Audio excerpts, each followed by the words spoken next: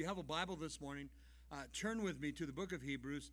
Let's go to chapter 7. We want to pick up our study in verse 11 through 19. And I want you to pick up on the title of our teaching, The Need for a New Priesthood.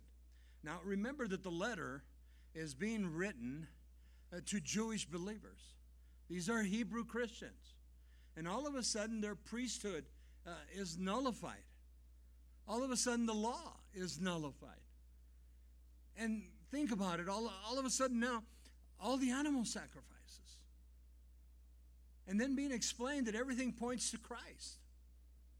As I was preparing this study, the Holy Spirit was bringing to my remembrance, 30 years ago, I was trying to understand now, what are the Hebrews going through? And so 30 years ago, when Mary and I came to saving grace, we left Catholicism, and it was not an easy task. It was very difficult, very hard. And so I'm thinking of the Hebrew Christians. And all of a sudden, I'm reading Scripture, and my friends are sharing with me. We don't need the Pope. We don't need Mary. We don't need to pray to the saints. We don't need the sacraments. And all of a sudden, you're dumbfounded.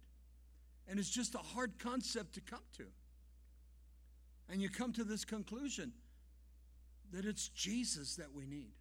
It is his complete sacrifice that we need. Jesus paid the full price to give us life eternal. And what literally saved me, I know now that it was the blood of Christ, but as I began to read, as I began to study, my friend told me, Bob, you need to read the Gospel of John. And I read it. And then I read it again. And then I read it again. And what really helped me is that I had a New Living Translation. And I had no knowledge of translations. But most of our friends were reading King James and New King James. And I'll tell you what, I couldn't understand those these and thous and begats. And I was confused. And so the New Living Translation was just an eye-opener for me. And as I began to read, and the Holy Spirit begins to share, and the Holy Spirit moves on your heart, you realize it's not what man is saying. You don't need this, you don't need that, but you need Christ. But the Spirit of God tells you. The Hebrew Christians had to come to the knowledge of a Savior. They had to come to a knowledge of God's Word. Now, the law, the priesthood, the animal sacrifices, everything was pointing to the cross. They were not taking it away. It was being completed in Christ Jesus. I want you to think about it now. A new law, a new priesthood, after the order of Melchizedek, not Moses, not Aaron. It had to been different. It had to have been a tremendous change, a challenge to the heart. But yet, understand this, the law of Moses pointed to the new law, which is the law of Christ. His love. His love is what transforms me, what transforms you, what changes us. Because of his love, he went to the cross. The Aaronic priesthood points us to our final high priest, which is Jesus Christ. And now I want you to think of the animal sacrifices. You brought in your goats, your sheep, your bulls, your calves, your lambs, your goats. You brought in, the turtle doves. And you had this continuance of the animal sacrifices. Dads, if you made a sacrifice at the temple for your family, you brought in some type of animal. And then the shedding of blood. In fact, in the feast days, Josephus tells us, especially for Passover, it was nothing for 240,000 lambs to be slain in that week of Passover. What a bloody mess. Yet the Bible says without the shedding of blood, there's no remission of sin. And now you come to this conclusion. The complete sacrifice is Jesus. He is my priesthood. It's a done deal, church. And so this is what we're going to see this morning. Hard to grasp sometimes. I don't know how many times in the first 6 months of my salvation, I'm ready to go back to Catholicism. It was much easier, and I understood it. I didn't understand what I was doing. Now imagine, last Sunday we had a water baptism. 6 months after our salvation, the people we were running with at church, they said, hey, are you going to get baptized? I go, baptized? I was baptized. And then you take that next step. And you go into water baptism. Reckoning that old man dead, according to Romans chapter 6. These things that are, remember what we shared, a mystery, a previously hidden truth, now divinely revealed to us by the power of the Holy Spirit. And here we are 30 plus years later. I understand it. You understand it. Many of you understand it.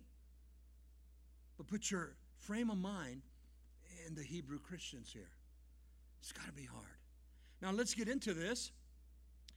The need for a new priesthood. We begin in Hebrews chapter 7. Look at verse 1, or verse 11, excuse me. Therefore, if perfection were through the Levitical priesthood, and notice the parentheses, for under it the people received the law. He says, what further need was there that another priest should rise according to the order of Melchizedek and not be called according to the order of Aaron?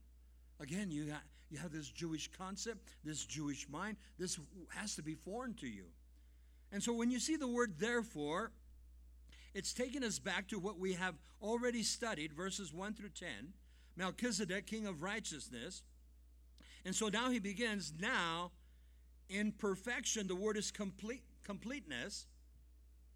If completeness could be achieved through the Old Testament priesthood, which was of the tribe of Levi, Aaron was the first priest, the priesthood now. Here lies the Old Testament law. If it could save you, then not Aaron and the Levitical priesthood. This was temporal. The Levitical priesthood was temporal, and it could not save you. Jesus, I believe, as we studied last week, is this Melchizedek, this king of righteousness. I believe it's a theophany of Christ in the Old Testament. We see that in the Old Testament from time to time. Now, if it's not a theophany, an actual appearance of Christ in a bodily form in the Old Testament, and like I said, it happened before. If it's not, it's a strong typology. Jesus is this Melchizedek, or a strong typology. Jesus is the new covenant. Jesus is this new order, the new law. Salvation through Jesus Christ. Remember that verse, John 14:6? Jesus said, I am the way, the truth, and the life. No man comes to the Father but through me. I remember when that was foreign to me. Well, I took on my water baptism. I made my confirmation. I did the rituals, the rites, the customs, the traditions. I made my Holy Communion. These were essentials for me. And then we find out that Jesus is the only way. Now, the Old Testament law, the Old Testament priesthood could not assure your sins were covered. They were covered, but they were not complete. They were not washed away in the blood of the Lamb. When you look in the Old Testament, the blood covered. It was the word kophar. It was temporal, church. But Jesus now dies once and for all to give us life, eternal life, by the precious blood of Jesus Christ. Remember that verse in John 19:30? When Jesus had received the sour wine, he said, it is finished. And bowing his head, he gave up his spirit. The final cry of victory at Calvary, 2,000 years ago. It is finished. In other words, the law had pointed to the cross. The priesthood had pointed to the cross. The blood sacrifices had pointed to the cross. And at that moment, in his death, it is finished. It is a done deal once and for all. We're celebrating this weekend the freedoms in our nation, 4th of July, 1776 to the present time. It's a beautiful weekend. It's an encouraging weekend. But I was thinking also of our freedoms in Christ. Because the law brings us to that place of a guilt complex, even, in our own sin nature. Yet it's all replaced at the cross because of the precious blood of Jesus Christ. Now, church, this morning, please don't ever forget that the law points to the cross, and the law points to the final sacrifice, which is Jesus Christ. This is why the need for a new priesthood, and through Jesus Christ, it is done once and for all. Mark down this verse. I want you to hear it. In Malachi chapter 2, verse 7, Malachi writes, "For the lips of a priest should guard knowledge, and the people should seek instructions from the priest's mouth, for he is the messenger of the Lord of hosts." And so that was the Old Testament. How much more now in our new high priest, Jesus Christ our Savior? It's done as I listen to him, as I read his word, as his word speaks to me. According to King David, Psalm 110, verse 4, Jesus, our priest forever, after the order of Melchizedek. Again, I want you to think of the Hebrews that the letter's being written to. This was very foreign to them. They had to come to the place of saving grace. It was very foreign to me 30 years ago, thinking that I was righteous in the rituals, rites, customs, and traditions that I did, that many of you did. And then we come to the conclusion, I must go through the cross. Now notice verse 12. Let's continue. For the priesthood being changed. Now that's a radical statement if you're a Jew. For the priesthood being changed, he says, of a necessity, there is also a change of the law. Not only is my priesthood changing, but now the law that I put my faith in, the law that I put my whole being in. What do you mean it's changing? Well, I thought about it in my own concept. In Catholicism, my allegiance to the Pope, my allegiance to Mary, my allegiance to the saints, my allegiance to what I was believing, what I was taught. And all of a sudden, I must come to Christ. I must read his word. And as you read his word, the word speaks to you. It's not what man tells you. It's the word of God. It tells you. That's why Isaiah says it will not come back void. But look at verse 12 again. If the priesthood changed, no longer the Aaronic priesthood, now Jesus Christ, our complete new priest, then the law governing the priesthood would have to change also, and that is that the blood of bulls, goats, lambs, turtle doves was not enough. It was just a covering.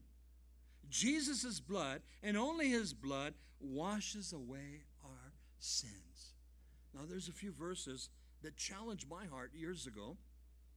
Paul writes to two different churches, but he gives the same verse. Listen to this. In Ephesians chapter 1, verse 7, and then the other one is found in Colossians chapter 1, verse 14. And Paul writes, in him we have redemption. In Christ we have redemption through his blood. Not through the blood of animals. That was a picture. That was a foreshadowing. That was what was coming. And it says here, in him we have redemption through his blood, also the forgiveness of sin. It's not just covered now. It's washed away. Some of the old hymns that you read about the blood, we don't sing them that often, and we should. We're washed in the blood of the Lamb. Well, you know, it sounds kind of morbid. Sounds kind of gross, Pastor Bob. Washed in the blood of the Lamb? It's his blood. Without the shedding of blood, there is no remission of sin. Now, in the early church, they were accused of being cannibals because Jesus says, eat my flesh and drink my blood. Mark down this verse in John chapter 6, verse 33. Jesus said, unless you eat the flesh of the Son of Man and drink his blood, you have no life in you. You have no life in you. Now, in Catholicism, we were taught transubstantiation, that at the very moment that the Mass was said, In the consecration of the Mass, the bread became the body, and the blood, or the wine became the blood, the actual body and blood of Jesus Christ. And yet I read in 1 Corinthians chapter 11, and Paul is bringing back what Jesus' words himself, do this in remembrance of me. When we partake of the bread, I'm reminded of the body of Jesus Christ, how it was plummeted, beaten, broken for me. We partake of the cup in remembrance of the precious blood that was shed at Calvary. And so again, the priesthood now points to the complete priesthood, the high priest, which is Christ. The animal sacrifices point to the Lamb of God who takes away the sins of the world. The law is complete in Christ. It's now the law of love. And as we read the scriptures, the Holy Spirit speaks to us. In a sense, he's not, it's not being taken away. It's being put together. It's being complete when you think about it, church. It's not being taken away. And that brought joy to my heart. And as you continue to read, watch what the Holy Spirit is doing.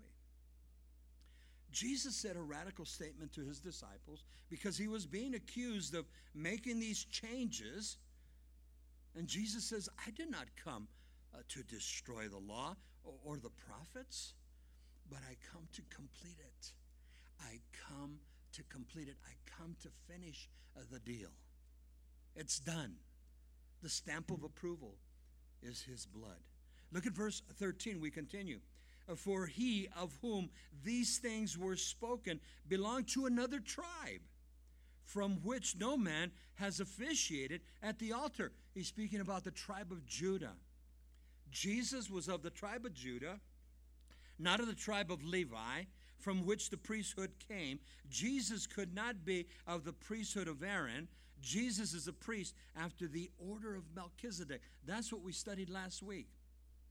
We studied last week that not only was Jesus a priest, but he was also a king. So a king and a priest. And the priesthood, listen to this, the priesthood could only minister to the Jews. But Jesus comes into the position of a king and a priest, and the doors are open to him. Jesus is able, as a king and a priest, to minister not only to the Jews, but also to the Gentiles. And this morning, we have to say praise God to that. Because according to Romans chapter 11, the Gentiles are the grafted in branch. Now, God is not finished with the nation of Israel, but God has poured out his Spirit also upon the Gentiles. Now, in your studies of the book of Acts, when you come to Acts chapter 10, Peter is told by the Holy Spirit to go to Cornelius' house. Hard concept, church. I want you to, again, put your frame of mind in Peter's heart. Peter's a fisherman. He's a strong believer in Judaism. He's been brought up in the strictness of the law.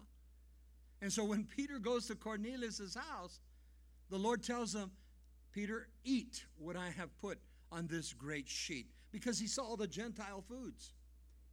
And Peter says, I've never eaten this stuff, Lord. I'm going to bless it, Peter. God was showing Peter.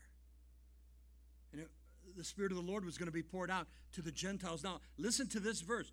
In Acts chapter 10, verse 34, and Peter opened his mouth and he said, most certainly and thoroughly, I now perceive and understand that God shows no partiality and no respecter of persons. I love that. No favoritism in God. Salvation to the Jew first, we know that. But salvation also to the Gentiles. You see, there's no partiality. Well, Catholicism is the only way. No. Calvary Chapel is the only way. No. The Baptist Church, Methodist Church, Presbyterian, Lutheran, just keep going down the line. No. But Jesus is our salvation. Now, we belong to different churches and such, but we must come to the cross.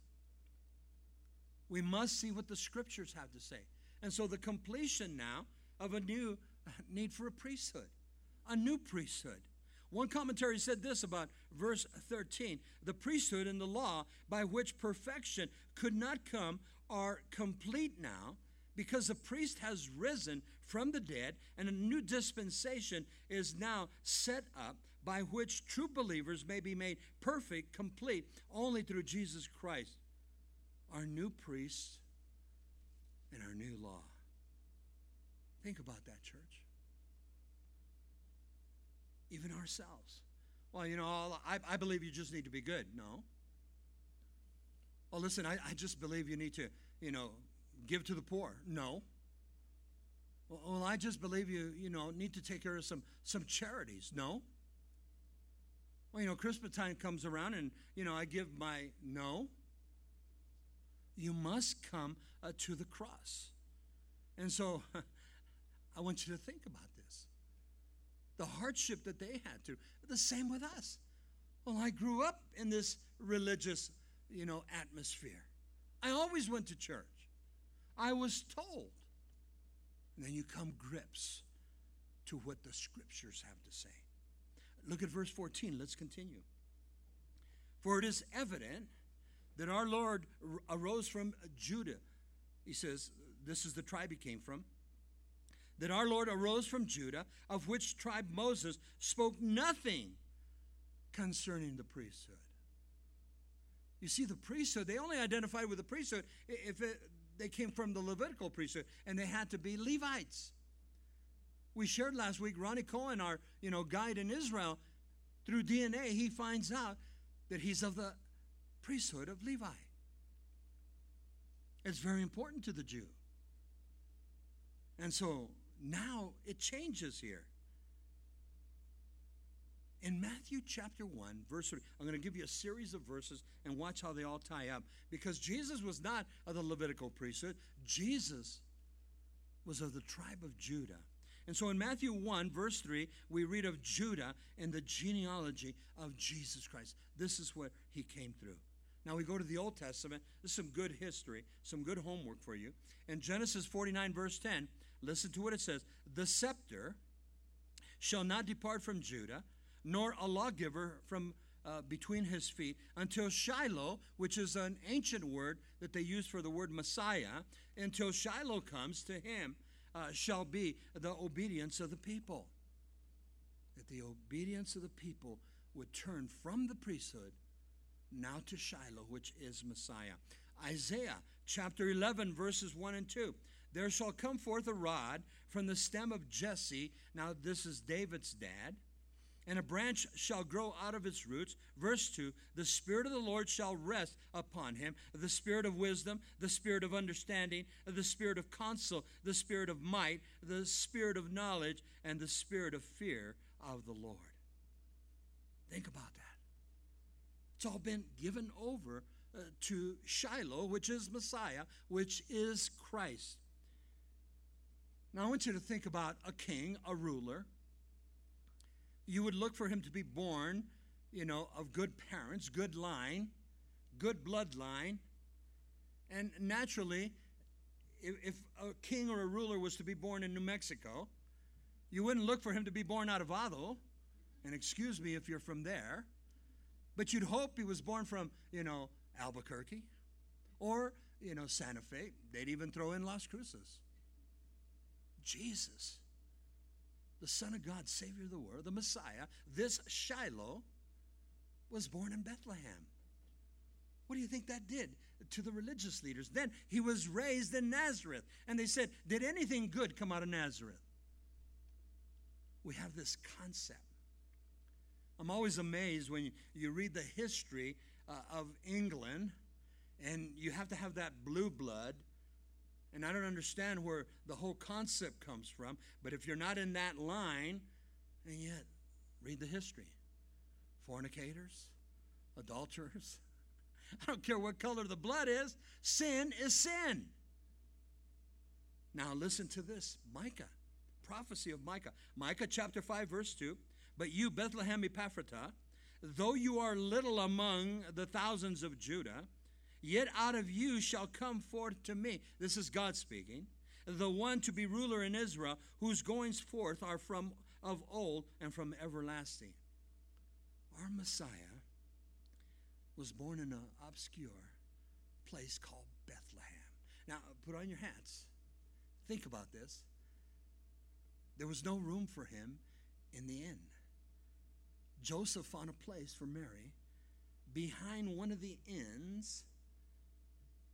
It was a cutout, a cave, where the animals were kept.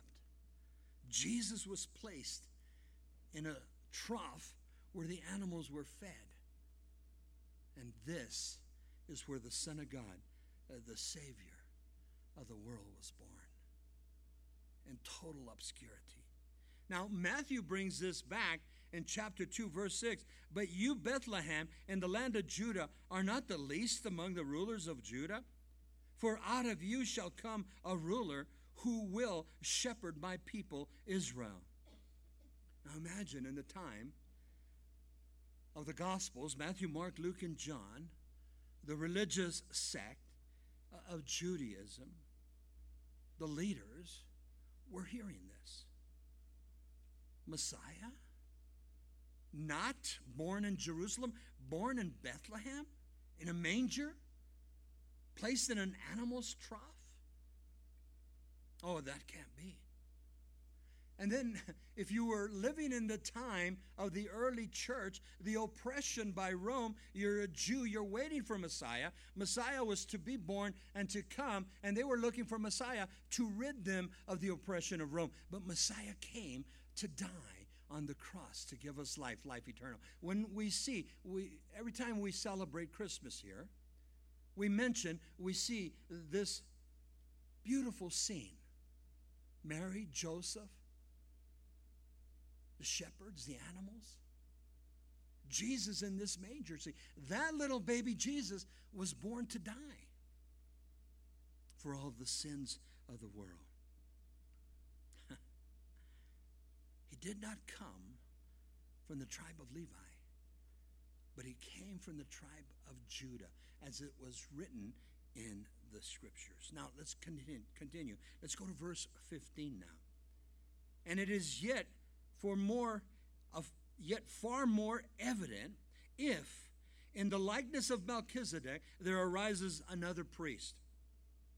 The Hebrew Christians needed these confirmations then. What about us today in the 21st century? Not that Jesus would spring out of Judah, the tribe of Judah, but the point which he was endeavoring to establish, there must be a change of the priesthood. It was rendered still more evident from another consideration. A strong proof of the necessity of such a change of the priesthood was finished from the fact that Messiah was to be of the tribe of Judah. But much stronger, because as a priest, he was to be of the order of Melchizedek. That is, he was of the same place which one who did not even belong to the tribe. Resembling, I like that, resembling, that is, he was to be of the order of Melchizedek. Now again, last week, we looked at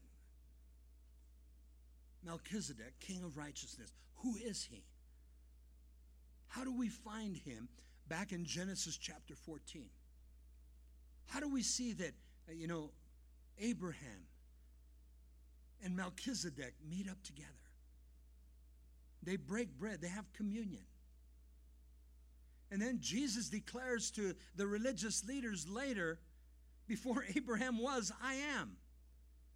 And they wanted to take up stones and to kill him.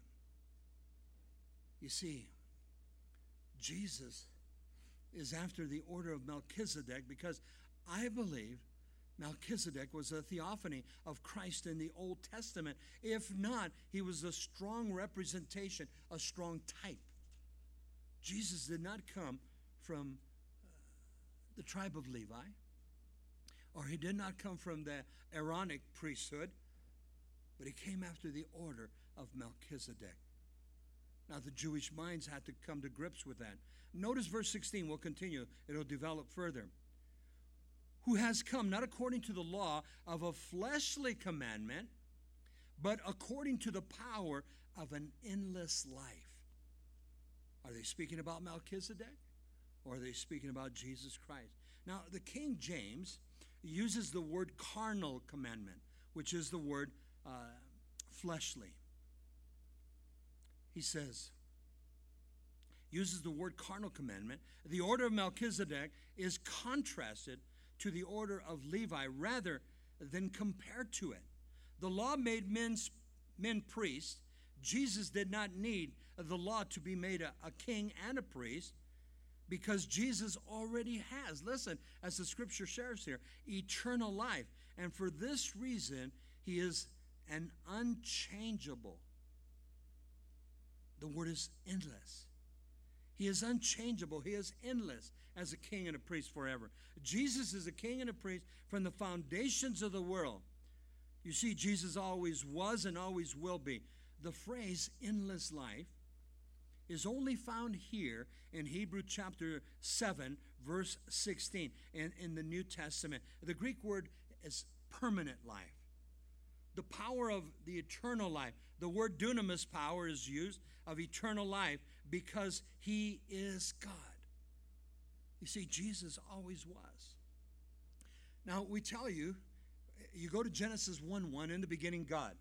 We read from left to right, but just go off the page. Read from right to left. Well, Pastor Bob, nothing's there. True, but Jesus was already there. He was there before Genesis. He was there at the creation of Genesis. We saw that in the beginning of the book of Hebrews. Now, I want you to listen to this verse. Pay attention to it. In the book of Romans, chapter 8, verse 3, for what the law could not do in that it was weak, he says, through the flesh, God did by sending his own Son in the likeness of a sinful flesh. On account of sin, he condemns sin in the flesh.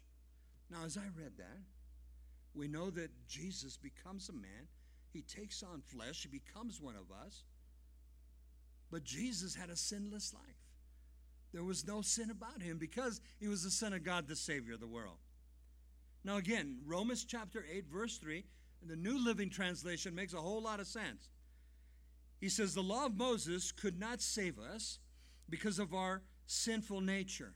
But God put into effect a different plan to save us. He sent his own Son in a human body like ours, except that ours are sinful bodies. God destroyed sin's control over us by giving his Son as a sacrifice for our sins. So Jesus is our complete king. Jesus is our complete priest. Listen to this. Now, Jesus is our complete sacrifice. Now, the word complete gives us the connotation, it's done. I don't need another priest. I don't need another law. I don't need another sacrifice. Jesus completed it at the cross at Calvary. It is finished. It is done. Now again, everybody tries different avenues. What do the scriptures say? Not what Pastor Bob has to say, or Calvary Chapel, or any ministry. What do the scriptures say? What does Jesus say when he says, I am the way, the truth, and the life? What do we say when the Father says, hear he, him? Listen to the Son. Now I want you to turn with me to John chapter 5, and let's go to verse 25. And so Jesus speaks of the authority that God the Father has given to his Son. Again, he dies on the cross and he's completed everything. And all authority now is given over to him. In John chapter 5, look at verse 25. Most assuredly I say to you, the hour is coming, and now is, when the dead will hear the voice of the Son of God, and those who hear will live. What's the key there? We study the Word, we come, we receive the Word. There must be obedience. And then after obedience, there has to be application. Notice verse 26, for as the Father has life in himself, so he has granted the Son to have life in himself. Listen. And has given him, verse 27, authority to execute judgment, also because he is the Son of Man. The Father has given all authority to the Son. In Colossians chapter 2, I believe it's verses 8 and 9, in the Godhead bodily, Christ exists. We understand the Trinity, God the Father, God the Son, God the Holy Spirit. But then Paul tells the church of Colossae, in the Godhead bodily, Jesus Christ. Jesus Christ. Now, in John chapter 8, verse 58, that's why the religious leaders couldn't handle this. Jesus said, before Abraham was, I am. How can that be? And then they accused Jesus. You're not even 50 years old. Before Abraham was, I am. In John 10, verse 30, Jesus says, I and my Father are one. Now, remember Philip? Philip asked Jesus, show us the Father and it'll be sufficient. Philip, if you have seen me, you have seen the Father. These are radical statements. Jesus declaring a deity. All authority has been given over to him. It's a beautiful position to be. Salvation is not through Judaism. Salvation is not through any religion or any church or non-denominational church, but it's through Christ. Now, I believe we need the church. I believe we need pastors, teachers, evangelists. But we need to hear the Word of God. What does the Word of God have to say? Not what man has to say. And you need to be encouraged to study, to read. Show thyself approved unto God. A right man that rightfully divides the word of truth. 2 Timothy 2:15. Look at verse 17. Let's continue. For he testifies, you are a priest forever, according to the order of Melchizedek. Now, we taught last week concerning Melchizedek out of Genesis 14, where Melchizedek, he was the priest of the Most High God. We determined the new translation there that he is El Elyon, brought out to Abraham communion of bread and wine. Then Abraham paid Melchizedek tithe of the spoils of the victory over the 5 kings in the valley of Shev, the king's valley. And the writer now, which I believe is Paul the Apostle, if not, we can come to an agreement. It's the Holy Spirit as he dictates this book of Hebrews. He quotes from Psalm 110, verse 4, saying, after the order of Melchizedek, Jesus is this high priest. I mean, it's just a beautiful place to be. And if we don't understand that, then we don't come to grips with it. Jesus is after the order of Melchizedek. This Melchizedek, king of Salem, priest of the Most High. And David wrote this in the Psalms. You are a priest forever in the line of Melchizedek, not Levi or the Aaronic priesthood. Notice that the Holy Spirit is careful to place the emphasis on the writer of Psalm 110, verse 4. In other words, this is God doing this, not man, Moses or Aaron. This is God. It's not a man-made priesthood, not the law, but God did this. Jesus is God when we think of this and the terms to understand. Now let me take verse 17 a little step further. Here lies the proof text that Melchizedek is Christ, or a good, strong representation Melchizedek was not appointed according to the carnal commandment, the fleshly commandment, but according to the power of an endless life, because he is the priest forever, or better yet, one that never dies and is never disabled from performing the important functions of his office, because he is Jesus Christ, is a priest forever. He lives today, and he sits at the right hand of the Father, and he makes intercession for us. Oh, I love that. We sit here and we wonder some of the things we go through, some of the trials, the tribulations, the hardship, and the pain. And Jesus is at the right hand of the Father. Listen, he's praying for me. He's praying for you. He's making intercession for us. Now, the enemy likes to come into your camp and come into your mind, come into your heart. You're not forgiven. You blew it again. God's disowned you, you know. In Romans 8:1, there's no more condemnation to those in Christ Jesus. Man, if we've come to Christ, forgiveness is at the cross once and for all. We're going to make mistakes. We're going to fail. But that's why we have Christ. That's why we need Christ. He is this high priest forever. He has an endless life. You see, Jesus always was and always will be. Now, look at verse 18. For on the one hand, there is an annulling, that is, of the former commandment because of its weaknesses and unprofitableness. Now, put your hat on, your thinking cap. You're one of these Hebrews. You've come to saving grace now. And you're hearing from, your peers. You're hearing from your teachers. You don't need the law. It's complete now. You don't need the animal sacrifices. It's complete now. You don't need the law. It's complete in Christ. You need the Word of God as the Word of God was being developed. And so now it says here, the weakness and the unprofitableness in it. And so the old requirements about the priesthood was set aside now, annulled.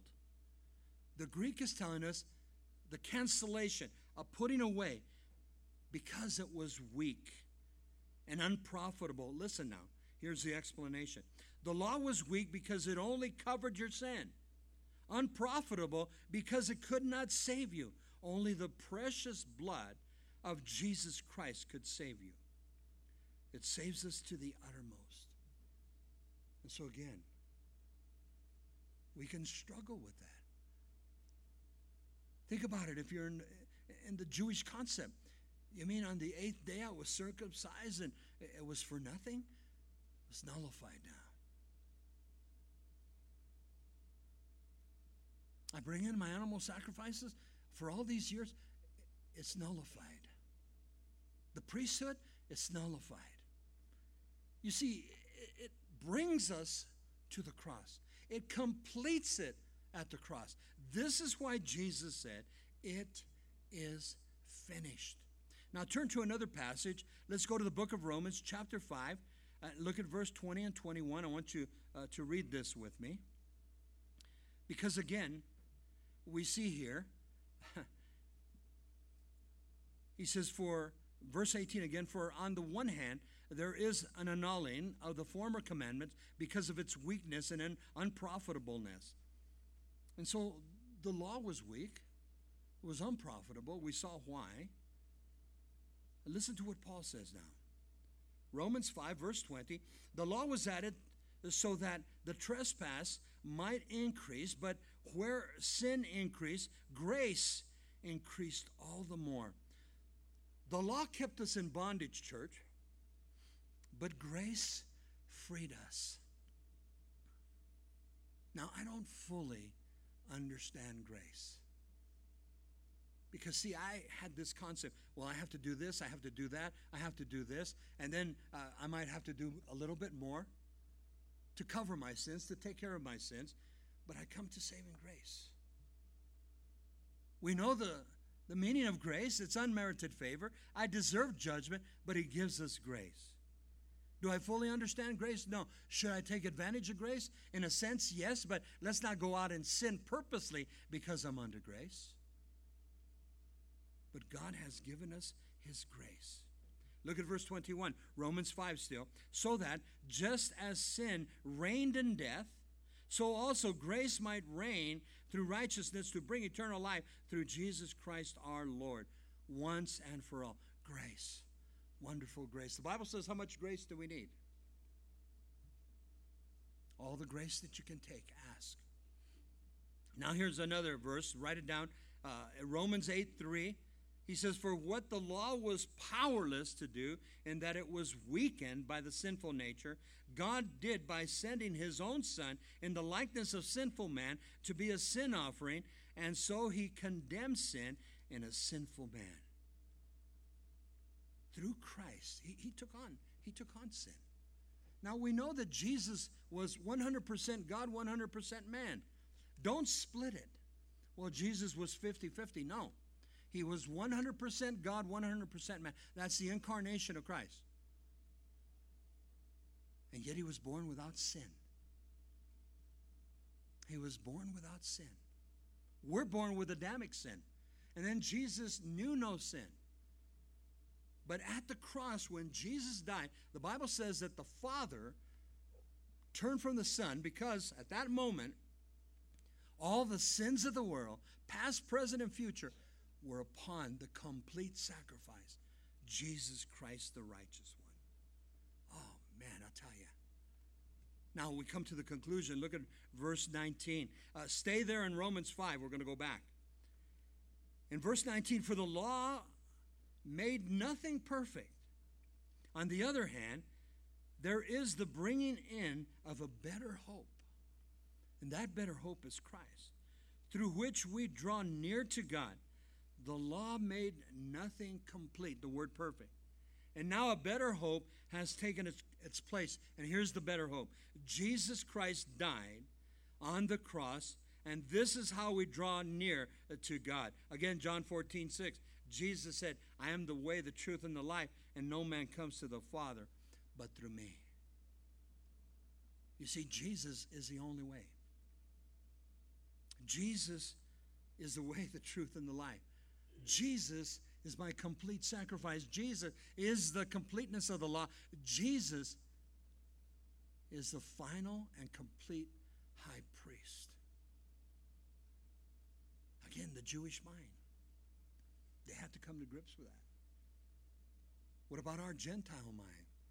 Well, I grew up in the Baptist church. I grew up in the Methodist church. I grew up in the Presbyterian church. And the list goes on.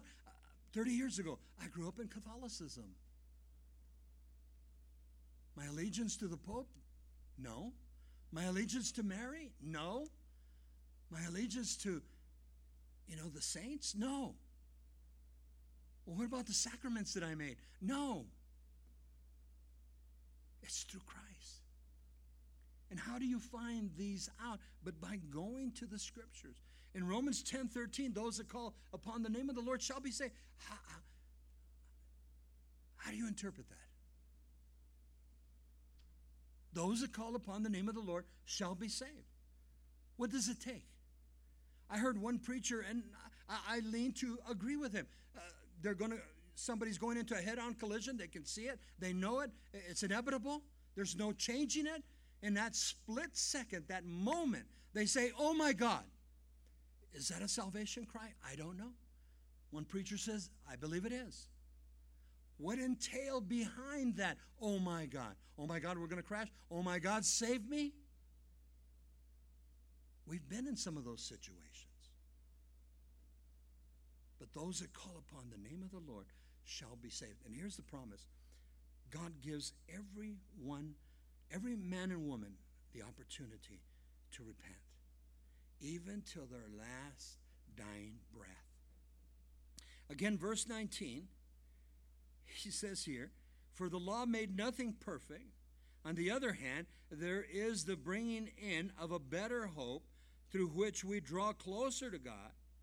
And that better hope is Christ. And what he accomplished at the cross, I have access now to the throne of grace. Remember when Jesus died? gave up the ghost. He says it is finished. The Bible says that the temple curtain rent in two. Nobody could go into the Holy of Holies but once a year, and the Day of Atonement, the day of Yom Kippur, and it was the high priest, and he had to go in by himself.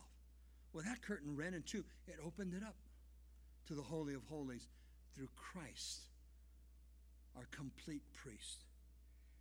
Now, I ask you to stay there in Romans chapter 5, verses 1 through 5 now. Romans 5 begins in verse 1. Therefore, since we have been justified through faith, we have peace with God through our Lord Jesus Christ.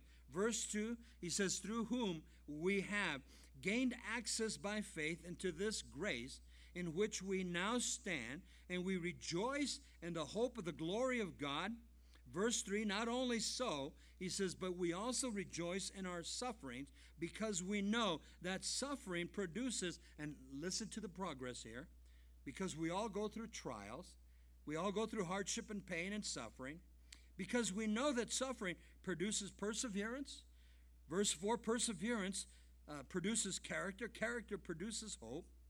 In verse 5, and hope does not disappoint us, because God has poured out his love into our hearts by the Holy Spirit, whom he has given freely to us through Christ.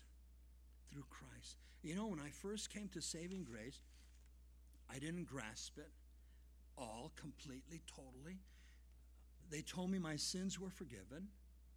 They told me I'm born again of the Holy Spirit. That was foreign to me. I was just like Nicodemus in John chapter 3. How can I go back into my mother's womb? I'm a new creation. I'm a new creature in Christ. But as I began to read, as I began to study, as I began to come to church and to receive the Word of God, it comes together. It just all of a sudden comes together. It's no longer a mystery. But now it's been divinely revealed to us. How? By the power of the Holy Spirit. Bible says you know that you're saved because you know. How do you know? The Holy Spirit reveals it to you. And he begins to change your life. How did I stop cursing? How did I stop drinking? How did I stop, the sales of drugs? How did I go on with it? Look at your testimony. Man, I haven't gossiped in a week. Something must be wrong with me. I mean, God changes you. And if you're sincere with God, we've said this before, he will be sincere with me. Man, I used to pray, Lord, change me. Lord, transform me. And little by little, it starts happening. Some people, overnight. Some people, a progression. But God begins to change you. Not the theology that you were taught as a young kid, be it in Judaism or be it in, Protestantism, but what the scriptures have to say. Jesus is the way, the truth, and the life. I'll tell you what, you can't go wrong. This is that new priesthood, which is Christ. We're going to continue. We're going to see more in the book of Hebrews. You cannot miss when you study the Word of God. Let's all stand. We'll end with a word of prayer. Thank you, Lord. Thank you, Father. Lord, we give you praise and honor and glory for your goodness and your grace, your love and your mercy, Lord. Father, I know it's hot. I know it's warm. But I thank you, Lord, that we listen to the Word of God. And I pray this morning that we have time now to make that application. Maybe there's somebody here, I don't know. Maybe you're here and you've never made that commitment to Christ. You've tried your religious ways, but you've never come to grips and asked Christ to come into your life. With every eye closed, every head bowed, I'm going to give you that opportunity. Maybe we're all believers here, maybe not. But I'd like to ask you, if you've never received Christ, you're not sure, here's that opportunity. I'm not going to ask you to come up, but right there where you're at, you can receive Christ as your Lord and Savior. If that's you, you'd like to ask him into your heart this morning, please raise your hand and we'll say a simple prayer of faith. Anybody here before we close? Don't leave here without Christ. Anybody real quick? Praise the Lord. Then if we're all Christian, let's continue to serve Jesus.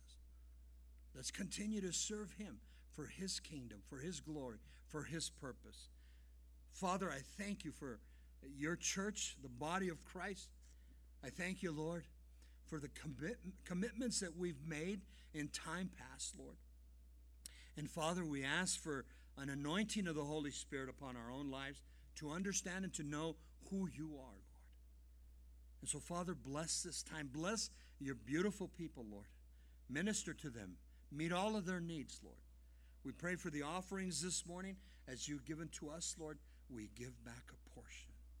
And it's in Jesus' name we pray. Amen. Amen. All right.